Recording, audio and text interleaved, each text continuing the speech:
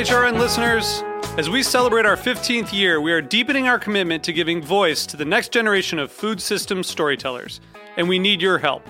Our internship and fellowship programs help activate new possibilities for underrepresented and underestimated young people through experiential journalism, audio engineering, and production training. Through these unique programs, HRN helps food equity stewards build essential workforce readiness skills that expand their potential and foster economic mobility. Please consider supporting these critical programs. And with a minimum donation, you can be entered to win a dinner for two at an amazing restaurant in one of 8 cities and tickets to a concert at a great venue in one of those cities. We have incredible partners across the country who have donated, as they also share our passion for helping to educate the next generation of food systems storytellers. Check out heritageradionetwork.org/15 to donate and enter to win today. That's heritageradionetwork.org/15 to donate and enter to win today. And make sure you donate before March 31st. Thank you. In a nice way. Yeah, so what we do is we try to infuse like our local ingredients with the international ingredients. So like give me an example. Give me a good example. Exactly. Yeah. Like a good example, yeah. I can make like a nice beef tornado steak. Okay. Yeah.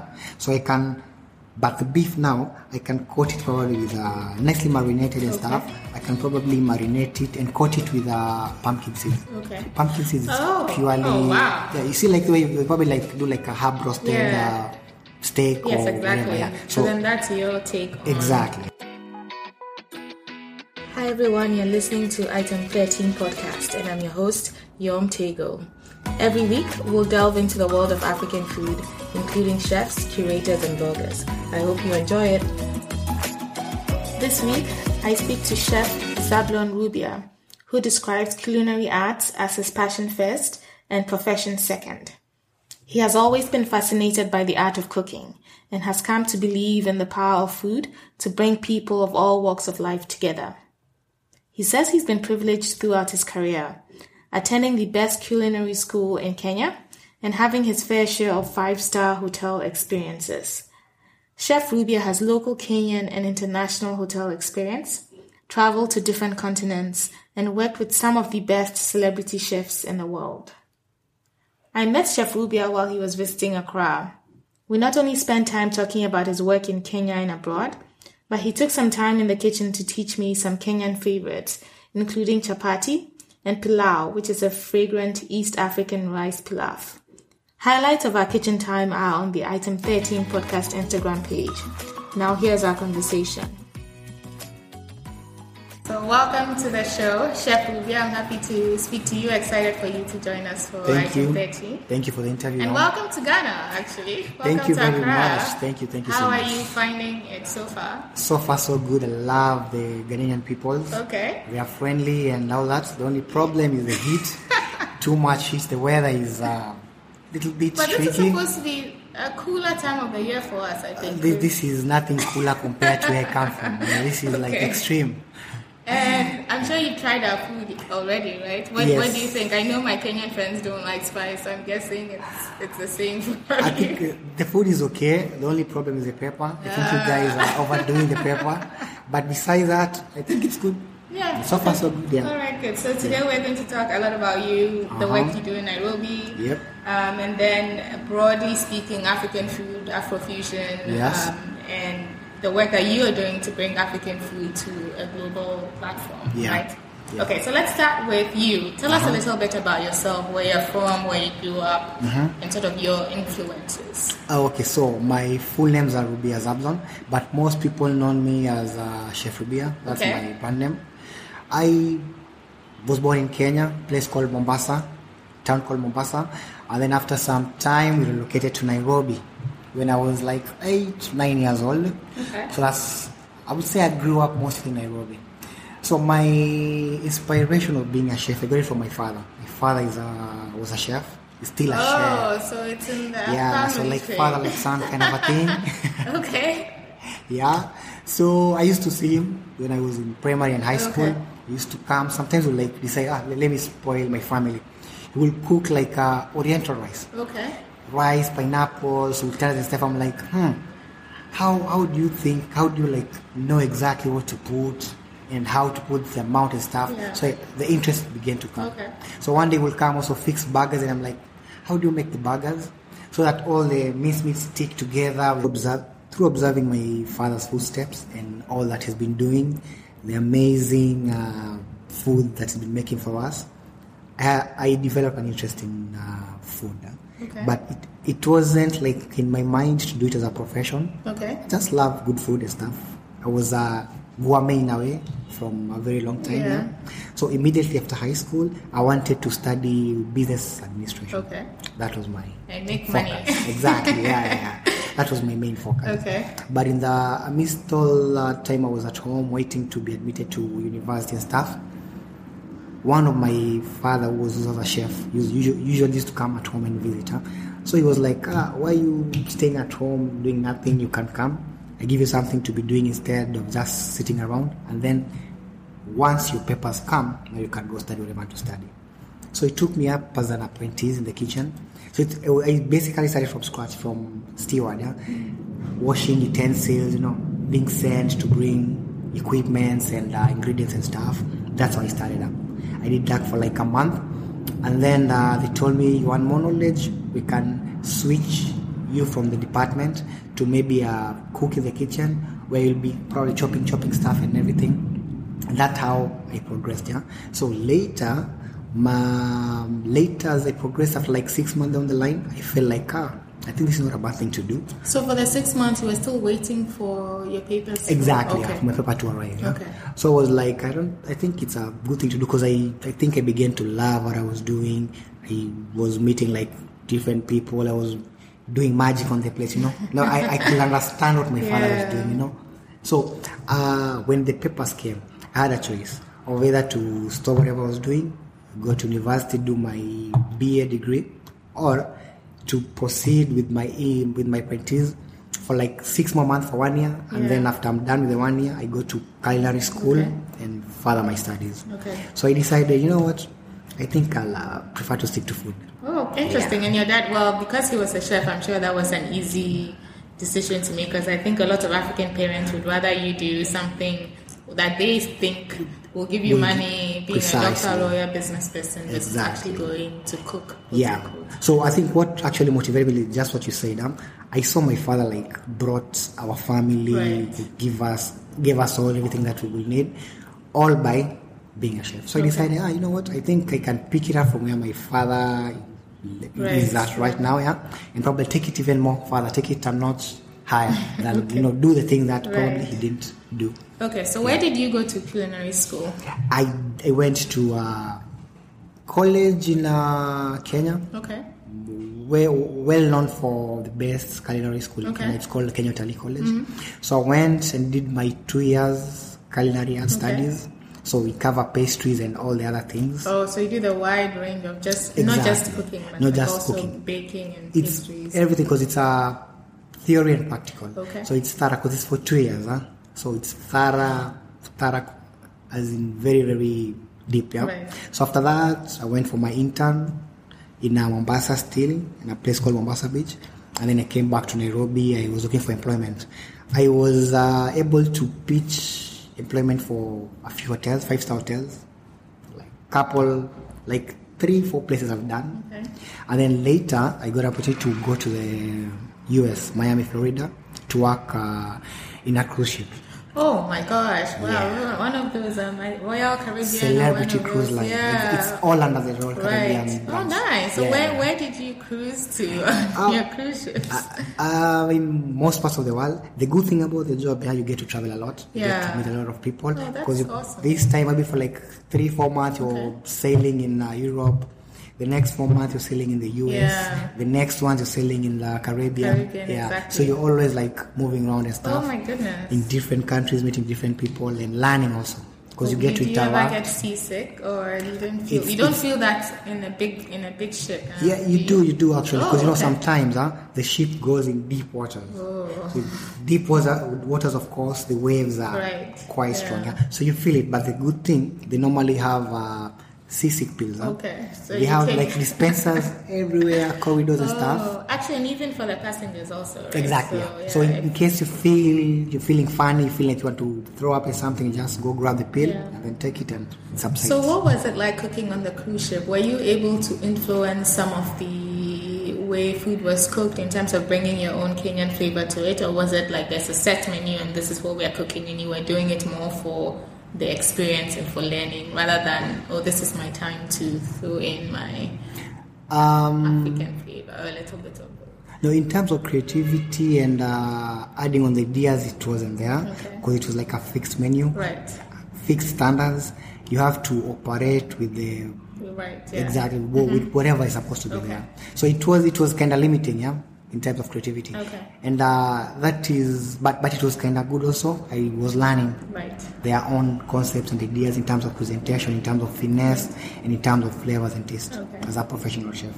But later now onwards, that's one of the reasons I decided to leave cruise ship and come focus on a few things because it was restricting in a way. I felt like I wasn't implementing my ideas. I was kind of locked. Yeah, so then let's talk about that. When you left the cruise ship, what was the bridge between doing cruise ship and then starting Chef Rubia's Kitchen, which is your big baby, if you will? It was hard actually, because when I left cruise ship, I think I didn't have a way forward of exactly what I wanted to do. So I just came home, I'm like, I know what, I'm fed up with this cruise ship life. Let me go back home and think what I can do.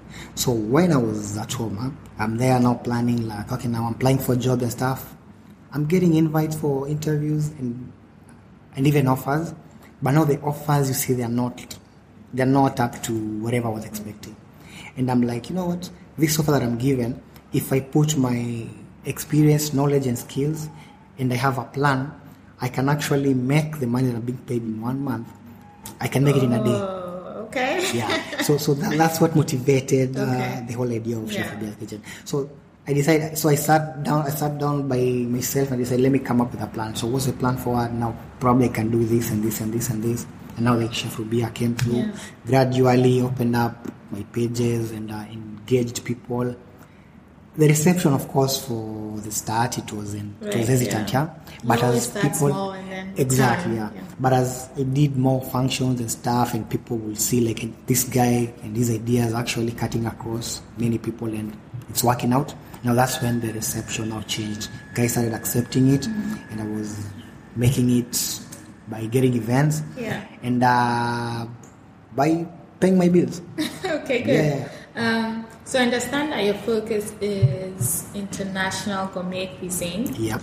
We'll get into that and how you do the fusion, but let's start with native Kenyan food, right? So for people that are listening that are not familiar with Kenyan food, how would you describe Kenyan food to them? Like, what are their staples? Like, I know from my Kenyan friends that, there's ugali, chapati, nyama choma, exactly. Kachumbari and all that. So let's talk to the audience here about what Kenyan food is like, because I suspect most of the people listening are, at least for now, mostly West Africans. Yeah. So they are familiar with Ghanaian, Nigerian food, but not necessarily East African food or Kenyan food. So we mentioned ugali, for example, as a staple. For me, it reminds me of banku, right? So it's a cornmeal. Cornmeal, exactly. Yeah. Why don't you can explain it better, probably. Basically, the food culture in Kenya is quite diverse, because we like 42 different tribes in Kenya. Yeah. So you can imagine in each and every tribe, they have their own food culture. So if you take all those food cultures and try to merge them up, of course you have so many varieties, But simply, the most, like our staple food, like what you said, it's ugali. And depending on which country of Kenya you come from, other like from the coastal parts, they like anything to do with rice. From like our pilau, it's a version of jollof rice. Yes. So pilau to biryani to anything to do with rice. And you guys also have the Indian influence, right? Because chapati is more like naan bread for the Indians. Exactly, and I remember when I lived in South Africa, one of my close Kenyan friends, her mom came to visit, and she made the best chapati, homemade chapatis, like absolutely amazing. I think you have to teach me that before no problem. So I think the reason could be, during the colonial period and stuff, Mombasa was a port which was liked by mostly Indians and Arabs, because the shipping of spices and stuff, that's where we have the port. Okay. So through that, I think the locals infused their food culture, and even not even food culture alone, even language. Okay. I find like Swahili is more of a Arabic in terms of a few words and stuff. Oh, interesting. I did not know that. Yeah, like in Swahili, if someone wants to say like hi, say Assalamu alaikum, it's no, really. Yeah, true. I've never heard of that. Oh, interesting. Yeah. So it was like a few things the locals picked from the Arabic, and then they turned them into their own. Yeah. Same thing in terms of the designs of houses, in terms of their dress code and all that, kanzus and the hijab and all that. Right, that is right. Yeah.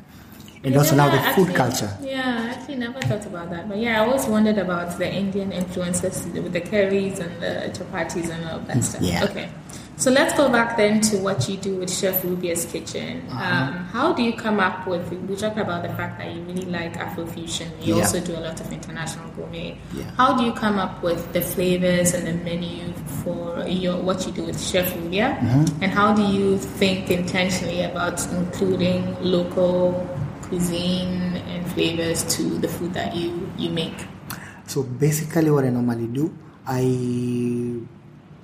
I like our food culture, African, not Kenyan only, but our African food culture. Right. And I think it's not proper, it doesn't have like the proper platform for it to be accepted and, that kind of a thing. So what we normally do as chefs, as professional chefs, we try to bring it out for the world to see. But you can't bring out everything. Like I can't make like offals and fufu and give people to try. So you need to think about how you present it in a nice way. So what we do is we try to infuse like our local ingredients with the international ingredients. So give me an example. Give me a good example. Exactly. Like a good example, I can make like a nice beef tornado steak. Okay.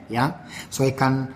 But the beef now, I can coat it probably with nicely marinated and stuff. I can probably marinate it and coat it with pumpkin seeds. Okay. Pumpkin seeds purely. Oh, wow. Yeah, you see like the way you probably like do like a herb roasted steak or whatever. Yeah. So then that's your take on... Exactly. Yeah. So I can do it with pumpkins. Okay. And then for the sauce, it can be African. Yeah. It can be like derived from even mafe or anything or Swahili sauce. And then for the starch, I can actually do like a plantain, but I do like So I'll ask you that when you finish. Most people like eat plantain when they boil, roast, or that's. But you can't. So we, as a chef, we try to be creative. Okay. So you can also probably serve it like a croquet. Most people eat croquets of potatoes, but not make a croquet of plantain. Yeah. So you speak of plantain, and also takes me back to my East African friends who always have this discussion about plantain versus banana when we talk about matoke, right? Yeah, matoke. So I always have this argument with them that matoke is actually plantain and it's not banana. So maybe you can set the record straight here. Is it banana or is it plantain? No, I think from where I come from, they're two different things. Okay. Because plantain is what you guys have, sweet and stuff like that. And matoke, starchy. Very starchy, And matoke is totally a different thing.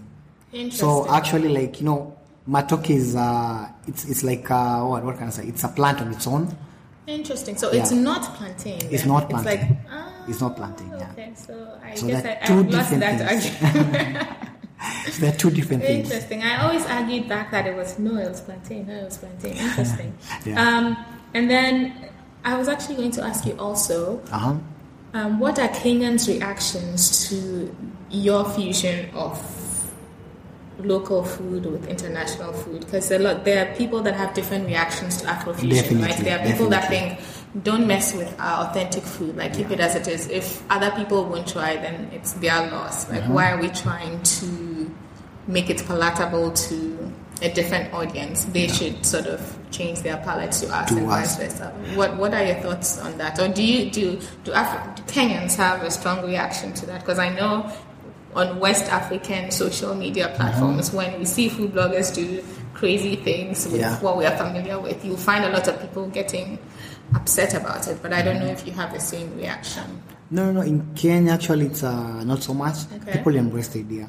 Because, I think most people are used to eating our local food in certain ways.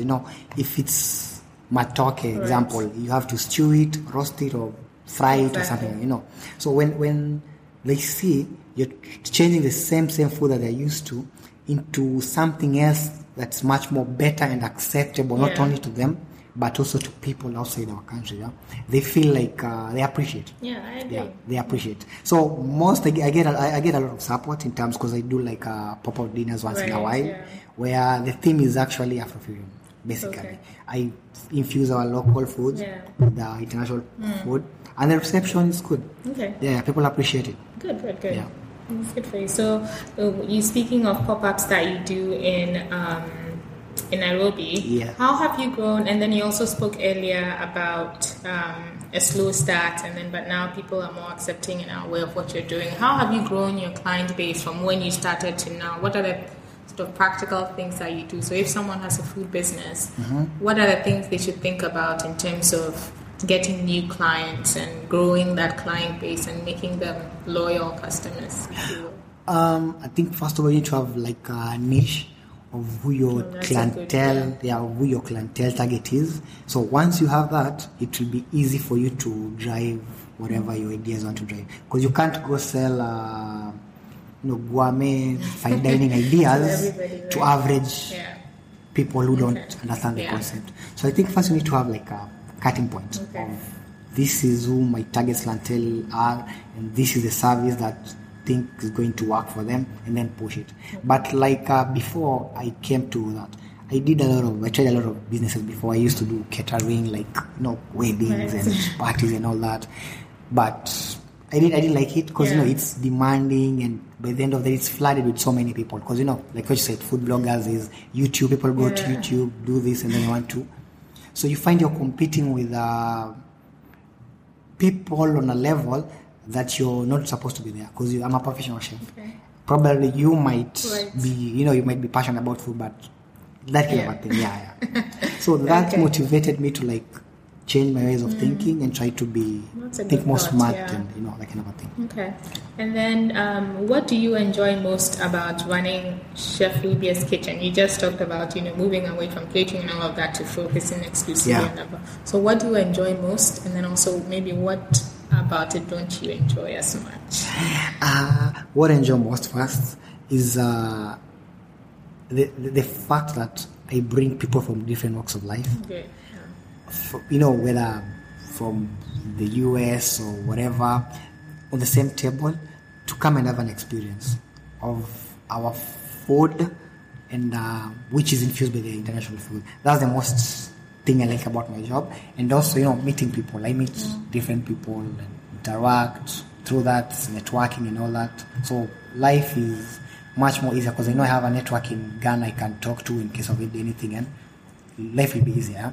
But the thing that I don't like about it, dealing with people. It's a two-sided coin, right? So you enjoy interacting with people, but also dealing with people in the case that people are different with different backgrounds, beliefs, and all that, professions.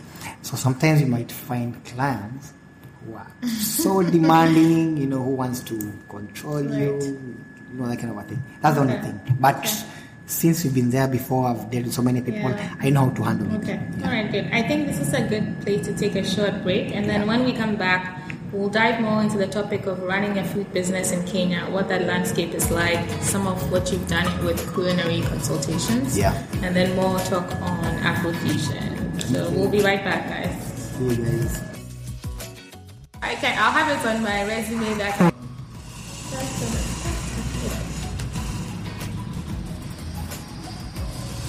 Okay, so welcome back from the break. Thank you. So now we'll delve specifically into what it's like to run a food business in Nairobi specifically. So let's start with talking about the challenges in running your Chef Rubia's Kitchen in Nairobi. Like when I speak to Ghanaian food entrepreneurs, whether they are chefs doing their own thing or they own a restaurant, like a big issue in Accra and even in Nigeria also, Lagos, is the talent, the people. We have problems with retention, with people's attitudes, etc. And I don't know if that translates also to the East. So when you think about running your business? You did mention that a little bit earlier when you talked about dealing with people. Yeah. And maybe if you stop and think, like, what are the top 3 things that you find most challenging about running your business that may or may not be specific to Nairobi or to Kenya? But I think to narrow it down to 3 things. I think the first one will be getting people to believe into your ideas. Okay. You might have a good idea, but you can't tell if it's a good idea until you let it out. People try it and see, and then they give you feedback, and then that's when you can progress. So I think that's a challenge, because most people are not exploitative in terms of new things, especially when it comes to food. If you're, like, for example, yourself, you're used to pepper. I give you food without pepper, that's... I will say that is true. Exactly. So even when I was telling her my friend's mom who made chapati for us, she also made, just for me, like a small pepper on thing the side. That's what you do. You use chapati, yeah? I can dip my chapati in it, because she knows I like spicy stuff. Yeah, so it's probably... When you have a plan, people accepting it, of course. It will take time. Right. But if you think you have the right plan, keep on pushing and things will open up, yeah? Okay. The other problem I will say we have, it's a lot of competition. Competition is good, but now there's an unhealthy competition. Interesting. In what ways? In ways that you're a professional, and you're competing on people that are not professionals. Okay. You see, so you find probably you can have probably like the same menu. You're selling it probably for 30 CDs, and then there's another one who sells it for 5. Yeah. You see, so most people who don't understand quality, they'll go for. Right. So by the end of the day, you end up probably lowering your standards, so that you can, that kind of thing. Yeah. And the third thing that I might say will be what? Probably certification from the government. Okay. You need to open up like a restaurant and stuff. So many compliance and all that. Yeah, actually, that's a good question. I wonder, maybe that's something to ask other Ghanaians when I speak to them. I wonder if that's strictly upheld in Ghana, because we have so many food establishments, but I don't know how strict or what the process is, if it's a robust process for getting your different certifications. I recently spoke to a food blogger now, Yokimoji, who has a background in food safety. Yeah. And she said from her experience, she doesn't think that a lot of these people have the right certifications. And so it's good to know that I know it probably hinders business a little bit, but at least it's good to know that that's a good that's one. process. It's actually very much upheld in Kenya. You can't do any startup business without having the right paperwork, because if you do that, you'll get shut down. So then let's go back to your second point about quality and standards and pricing. Yeah. Because we talked a lot about that when we did Africa Food Week in London recently, where we talked about pricing, quality, and making sure that our people actually understand what goes into the pricing of food. Yeah. So like you said, there's the standards and the quality that you're upholding. There's also a certain experience that you want the people that are coming to your pop-up or event to experience, right? And so you're factoring into that, let's say 30 CD price point, not just the cost of the ingredients, which is what people say. They're like, oh my God, I can cook this X in my house for 5 CDs, but why are you charging me? Exactly, why are you charging me? But they don't know that you are getting, you are paying for labor, but then you're also getting higher quality ingredients. There's training that you're using to include techniques that may not be used by somebody else. What are your thoughts on that? And you mentioned a little bit in terms of competition and managing that, but how do you educate your client base and make sure that they understand that what you are delivering is of a different standard than what they would get elsewhere, and so it's worth paying the 30 quote-unquote CDs or Kenyan shillings. Yeah, so now that's the biggest problem, the biggest challenge actually in the food industry, because most, like what you just explained, most people don't understand why will I pay probably 3 times the amount of money, and I can use probably less in my own house, But when we do things like pop-up, before we come up with a price, there are factors to consider. There's the food cost factor. There's your markup profit, GP. There's probably I don't own my own restaurant. So I have to hire I have to hire maybe a restaurant or something. And when you come to it, you're not. It's an experience. The experience is not only the food on the table. It's about the ambience. It's about even the chef. It's I'm giving my ideas to you guys and stuff. So there are a lot of factors to consider. It's not about the ingredients only. Because you might be looking on the ingredient part of it, but there's the food cost part of it, and there's the GP part of it, the product I'm supposed to make, and there are the other miscellaneous expenses, like what you say, labor. I need to pay people, I need to pay for the space, probably, maybe I've hired one or two things, that kind of a thing. So to counter that, I came to realize I won't be bending down low to meet people's targets, because by the end of the day you keep on running, and by the end of the day you have nothing taking at home. So I decided, you know what, I think I'll just come up straight, mark up my standards, my prices, my market and everything, and then the people that value it will come here. So that's what I normally do. Okay. Yeah. All right, that's good. And then on the flip side, what do you think works well, or is an advantage of working in Nairobi or in the food business that may not be, in other circumstances, for example? So we talked about the challenges that you face, but what are the advantages that you found in the Nairobi market, in the Kenya market, that people may not know or may not understand? I think the most advantage is availability of the raw materials. That's a really good one. Exactly, because we have quite diverse ingredients in terms of vegetables, fruits, meat, and any other thing. So I think that's an advantage, because once availability is high, it means in terms of your costing and prices, at least it's reasonable. It won't go overboard. Right. And one of the conversations I had with someone else too for the podcast, we were talking about how we take that for granted in Africa across the board, that we have fresh fruits, fresh vegetables, fresh staples, fresh milk. Exactly, all of that, fresh. Where people outside of the continent, are importing it from us and, paying X amount of money for it. And now the new trend, if you go out there, is organic. And they're paying 3-4X for what we get, down the street or down the road. So that's actually a good point in terms of the advantages that we have. And then now let's switch gears a little bit to talk about the role of social media. One, how you've used it in promoting your business, and then your thoughts on how it's being used by food bloggers, YouTubers, etc. to promote African food, generally speaking. I think social media so far for me is working out well, because I think the reason why we're here started with you, right? Actually, true. Exactly. So it depends on what you do with it. Right. If you tend to focus on the right things and push your brand or products or whatever service you're trying to portray out there are people, of course, will see and they'll give you business. And in terms of visibility, it has given us a lot of advantages. In terms of, I can make my own Kenyan food, take a nice photograph and post it and share it around. And someone in, let's say, Miami, friend of mine in Miami will like, oh chef, I saw this, what is that, So it's a way of also learning from each other, because he'll see something good I've done, he'll ask, oh chef, I saw this and this, so tell him I want to try it. What can I use? Same thing. I can see someone doing the same thing probably from Europe, and I ask, oh yeah, I saw this, tell me what I can do. So whatever ingredients I have, I'll use. If I don't have, I'll improvise. If they have this, I can substitute and make it happen. But so far, I think social media is playing a good role, only if you use it in the right way. Yeah, just like everything else.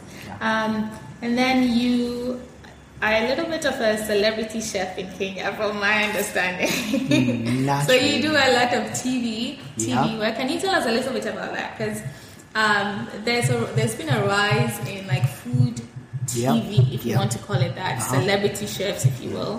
What role do you think it plays in sort of your business? Because I recently saw something from I can't think of his name off the top of my head. But he usually comes up on MasterChef Australia, and he just opened a restaurant. And there was an article where he was saying that the food critics, when they came, they all really liked the food, but then they also all said that they were surprised that the food was good, because they see him as a celebrity first, then chef second. But meanwhile, he's like, I'm chef first. So how do you balance that, being on TV and cooking, and then making sure that you're also still staying true to your craft? Profession. Yeah, exactly. Okay, I would say the same thing the chef said. I'm first of all a chef before a celebrity chef. Because if I wasn't a chef, probably I wouldn't be the second option. So I think TV. I normally do the shows basically to make viewers learn and see how you can do good food at the comfort of your home. Okay. So I have like a tagline that I normally use on TV. It's a simplified professional cooking. Okay. Yeah. So I just simplify all the process that we go through in a professional kitchen to something shorter that you can actually use it at the comfort of your own home. Okay. So it's basically showing the people at home you can have a nice steak and nice mashed potatoes or nice plantain or whatever without this big hassle. So that's basically it, yeah. Okay, all right. And then what's next for Chef Rubia's Kitchen? So you do pop-ups, you're consulting, you do TV. Mm-hmm. If you think about the rest of 2018, 2019 onwards, what is your vision or what do you see that's coming up next for Chef Rubia's Kitchen? As for the moment, I'm trying to...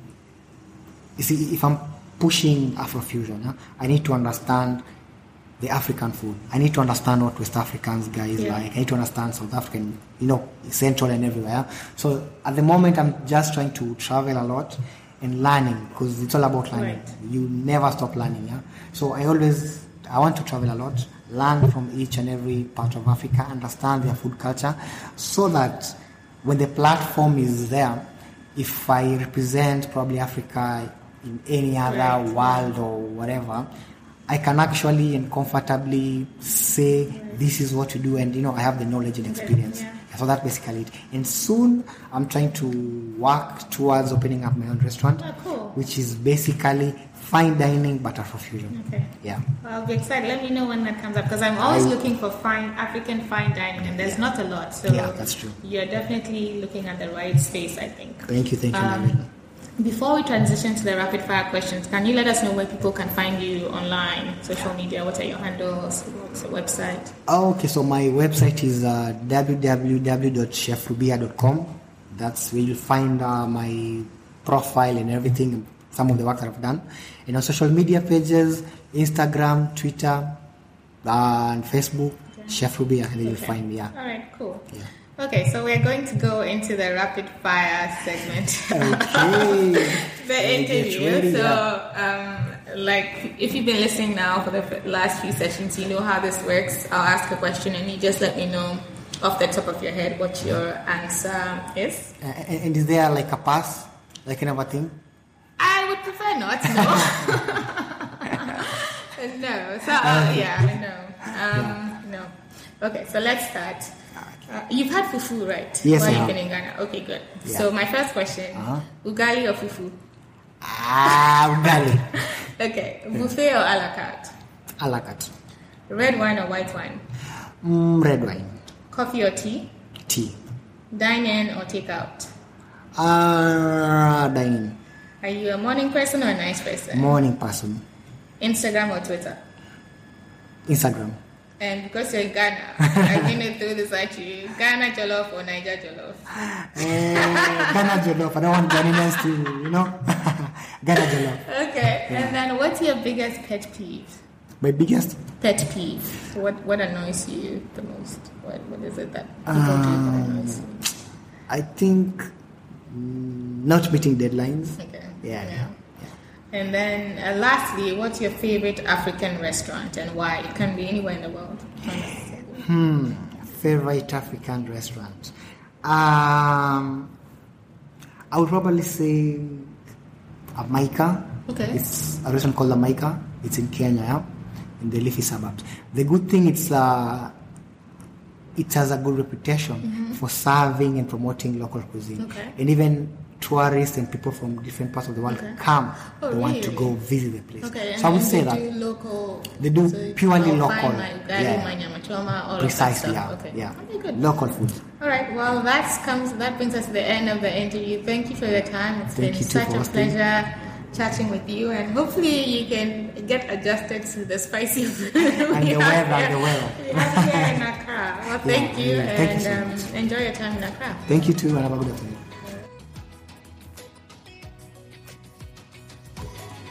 Hey guys, thanks for listening to Item 13, an Essence 13 production. If you like the show, Please subscribe, rate, and review us on iTunes. To keep up to date on news and events from Essence 13, please follow us on Instagram, Facebook, and Twitter. Essence and the number 13. Thank you.